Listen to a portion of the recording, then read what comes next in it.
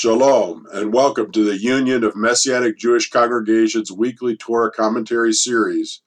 I'm Rabbi Isaac Roussel from Congregation Zera Avraham in Ann Arbor, Michigan. This week we're discussing Parshat Vayera. Our text begins in Genesis 18.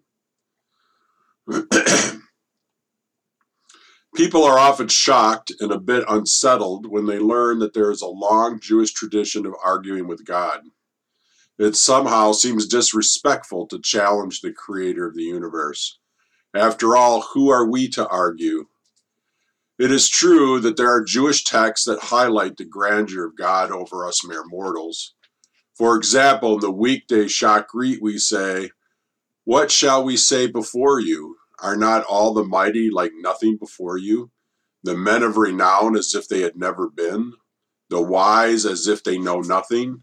And the understanding as if they lack intelligence?" But Jewish tradition holds in balance the recognition of God's greatness over us, his transcendence, with his deep care for us and desire to have a relationship with us, that is, his immanence. Perhaps we have this perspective, and Christians often do not, because we have a more solid understanding of covenant. I've been reflecting on this in recent months. I think that this lack of understanding might be the root of a number of misunderstandings, including replacement theology. My reflection started when a pastor friend of mine asked me what was a good translation for the word chesed. He gave me several options from different English translations, but here was my response. I would prefer the term loving covenantal faithfulness. Because Christianity has historically ignored by and large God's relationship with Israel, the concept of covenantal bond is missing for much of Christian theology. This is such a key tenet of Judaism. God lovingly chooses Israel through no merits of its own and makes a covenantal bond to her, tying his destiny to hers. This covenant is what the nations are grafted into, not replacing. So chesed is more like a loving and attentive husband living out his commitment to his wife. It is a very beautiful image and one that I think accurately reflects Scripture. Because Hashem has chosen to be in relationship with Israel, and by extension the church, we can feel free to argue and question him. Rabbi Joseph Soloveitchik, in his book, The Lonely Man of Faith, says it thus: He, that being God, joins man and shares in his covenantal existence. The element of togetherness of God and man is indispensable for the covenantal community. The very validity of the covenant rests upon free negotiation, mutual assumption of duties, and full recognition of the equal rights of both parties.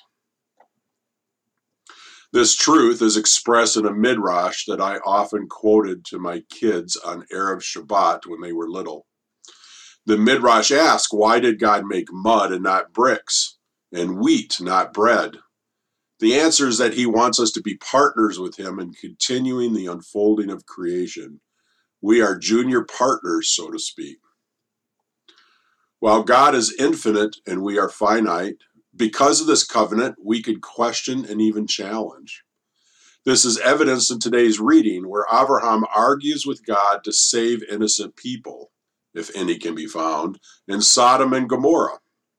With great chutzpah, he haggles with God, trying to get him to be as merciful as possible. Our tradition views it as Abraham's greatness that he would be willing to do this. The authors of the Psalms and the prophets do not hesitate to question or challenge either. The Talmud questions God. There is a famous story of Achnai's oven, where the rabbis are arguing and a bat kol, a voice from heaven, states who is correct. This declaration is rejected by the rabbis because, quote, the Torah is not in heaven, unquote. This tradition continues to this day with people putting God on trial for the Shoah. Many years ago, I gave a Rosh Hashanah sermon where I read a cancer-ridden rabbi's demand that God needed to seek his forgiveness. This may seem to be a lot of chutzpah, and it is, but it is also very Jewish. In fact, in our parsha today, God invites Abraham into the decision process, wanting him to give input. He asks himself, since he has chosen Abraham, shall I conceal from Abraham what I'm doing? The Midrash interprets God's statement to Moshe as inviting him into his decision about destroying the people after the sin of the golden calf. In Shemot Rabbah, it says that when God tells Moshe to leave him to stew in his anger, it is actually God inviting argument. The Midrash likens it to a king who is angry with his son and shouts that he's going to kill him. The prince's tutor says to himself, why did he shout it instead of just killing him? It's because he really wants someone to talk him out of it. We are part of this covenant, along with those who have been grafted in.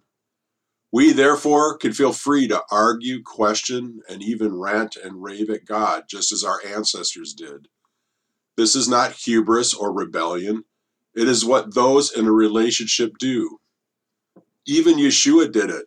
As he was dying, he cries out in his pain and distress, my God, why have you forsaken me? I have often told the story of a time where I was very upset with God, but I refused to be honest about my feelings. He very clearly said to me to cut it out, that I was angry with him. This released a torrent from me of accusation and anger about my situation. I consider this a watershed moment of my spiritual life. I learned that to be in true relationship, I cannot wear masks. As I have practiced this kind of openness over the years, what I've often found is that only by expressing it do I often realize my own wrong thinking. If I'm merely glossing over it, God's not able to break through my walls and reveal things to me. But this can also make us great intercessors, just like Abraham. We should be moved and angered by the injustices, evil, disease, and death that permeate our world. We could come boldly to God's throne and appeal for him to act, to pray on behalf of those who suffer. In Hebrews 4, it says that because Yeshua experienced the same trials as us, that we could come boldly before God's throne seeking help. Seeking help could be a request, but it can also be a demand for action. So I encourage you today to seize upon the covenant and be honest and open with God. Yes, acknowledge that he is Rabbono Shel Olam, the master of the universe, but express your feelings, wants, and desires. Question him, challenge him, kvetch to him.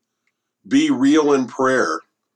I assure you that you will discover a richer and deeper relationship with the one who is both Avinu and Malkeinu, our loving Father and our King. This is Rabbi Isaac Roussel signing off and wishing you Shabbat Shalom. For more commentaries like this one, visit umjc.org/commentaries.